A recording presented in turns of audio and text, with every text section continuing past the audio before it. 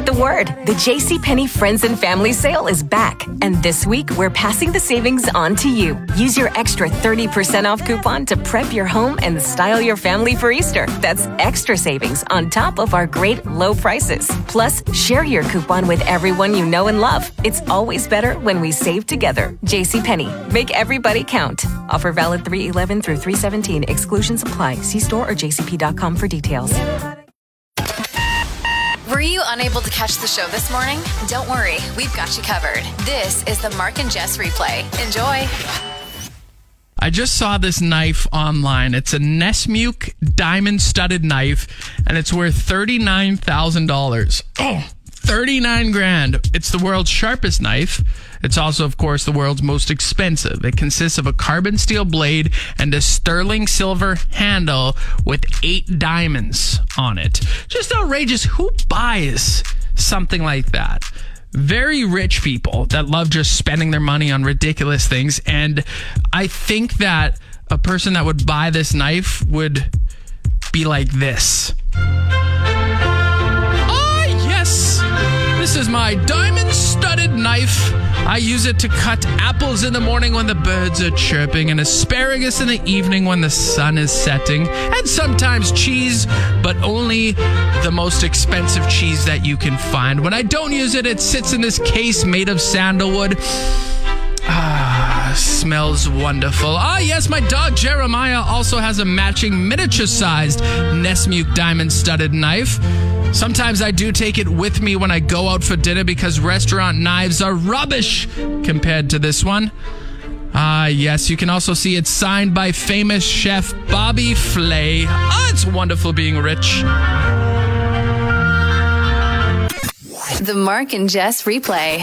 Police descended on a community space in Britain when some local dog walkers were walking by this group of people doing yoga, but the dog walkers didn't think that it was a yoga class. They thought that it was a ritual mass murder scene. So they called the cops, freaking out, obviously, right? They thought this group drank the Kool-Aid and they're all just dead, laying there. So police ended up coming, and once police got there, the class had already dispersed, so they knew it wasn't a mass murder scene and all was good. But I bet that person calling was in a sheer panic. Oh my God, you will not believe it. There are so many dead people. They're everywhere. Please come help. Sir, they're just doing yoga. They're at the end of their class. They're just relaxing and cooling off. Oh, good to know. You're listening to the Mark and Jess Replay.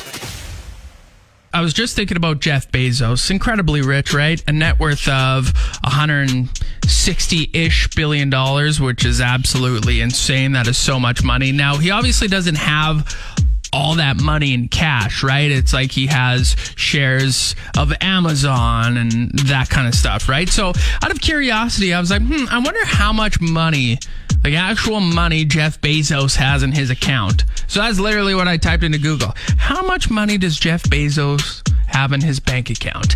And a few articles popped up, and one, and they're all fairly close, but this one says that he keeps, and I don't know how they would know this, but keeps about $9.5 billion in cash, meaning that's in his bank account. Maybe he's got some cash under his bed. I don't know. But then do you think a guy like that has a regular banking account like us? Like I have Scotiabank preferred checking account. Do you think he has that? Probably not. He's probably banking through some fancy bank. And does his bank have an app? And does he look at his app daily like I do? It's like, how much money do I have in my bank account today? That's sad. I wish I had more. He pulls it open. It's just like he's got to flip his phone sideways to fit all the zeros. The Mark and Jess Replay. I was watching the Monday Nighter last night, and Aaron Rodgers got injured. There was all this hype around him. He joined the New York Jets. It was going to be a great season. 4 plays into the season for him. Boom, he got injured. And social media was blown up, especially Twitter, after the injury. And people on Twitter were speculating, were pretending to be doctors, social media doctors, being like, this is what happened. This is what happened. It's like, you're not a doctor. You're watching a video from your couch. You're not there. What do you know? But social media has given people such a false sense of confidence, or, they can talk on things that they have no clue about. I feel like it really started, especially with medical stuff, during the pandemic. People just thought they were doctors. It's like, well, no, you're not. Doctors are doctors for a reason because they went to school for a very long time. But it's not just that. It's not just social media doctors. It's so many different things. People have this false sense of confidence. Like life coaches. It's like in their Instagram bio, life coach. It's like, what? You just graduated high school and you still live in your parents' basement. How are you a life coach? You're listening to the Mark and Jess Replay. This is wild. A distillery in a Portugal village recently had a bit of an accident, and 2.2 million liters of wine just came pouring out of their tanks. And it flowed through the streets of this village in Portugal. And when it's storming and there's water just flowing through the streets, that's exactly what it looks like, except it's red wine. Bit of a mess they're gonna have to take care of. And what a waste. 2.2 million liters of wine. It's enough to fill an Olympic-sized pool. Just think of that for a sec. Think of Michael Phelps swimming in one of those pools. It's a lot of water, right? So that's a lot of wine wasted.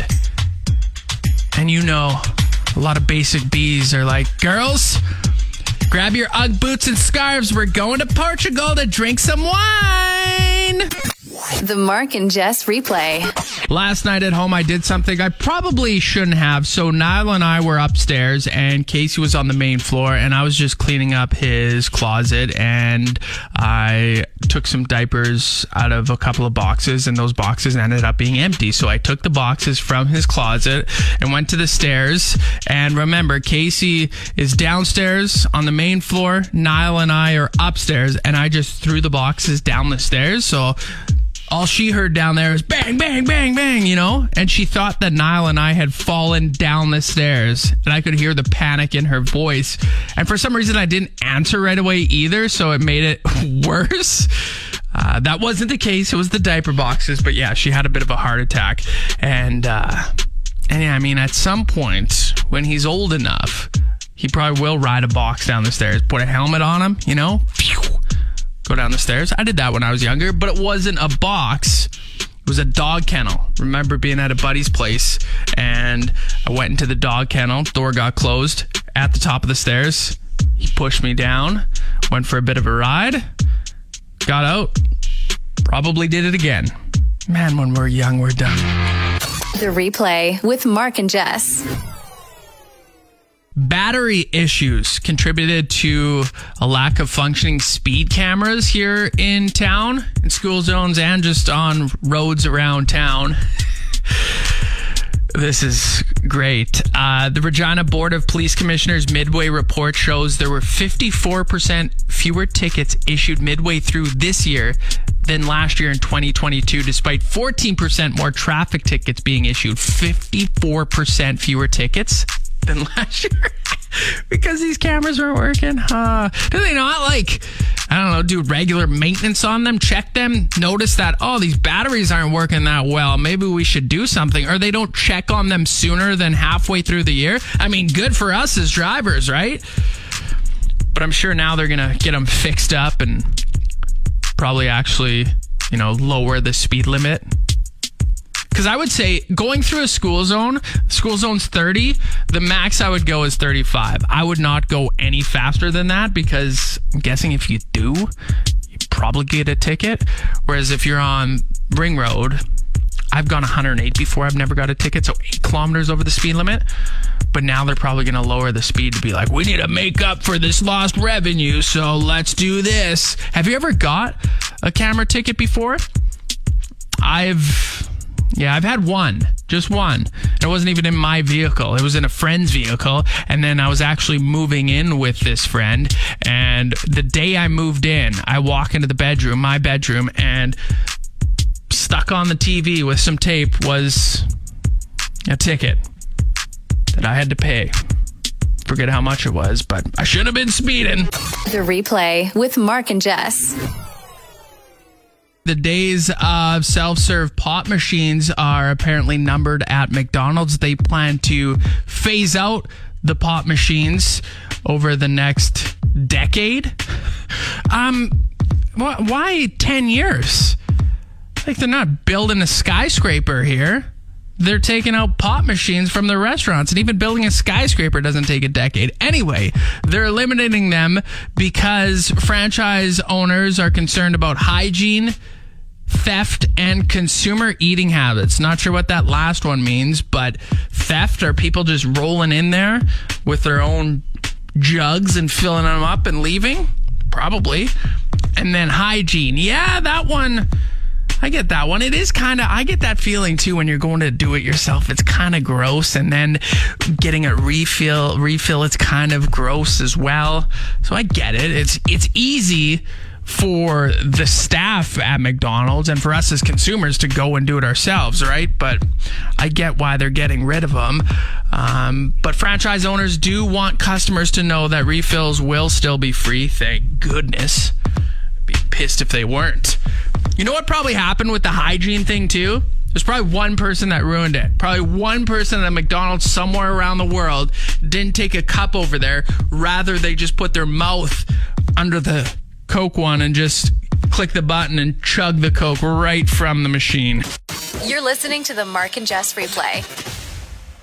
Tell me something good with Mark and Jess. This is a similar story to yesterday, but rather than an old folks home, it's a fire hall. So this puppy was rescued from a hot car in Connecticut recently, and now he's found a new home and a new job. This dog is 6 months old, and he was rescued from this car in 50-degree heat. 50-degree heat, which is just insane. So he was rescued, and he was rescued by some firefighters, and then they decided, you know what, we're gonna keep this dog.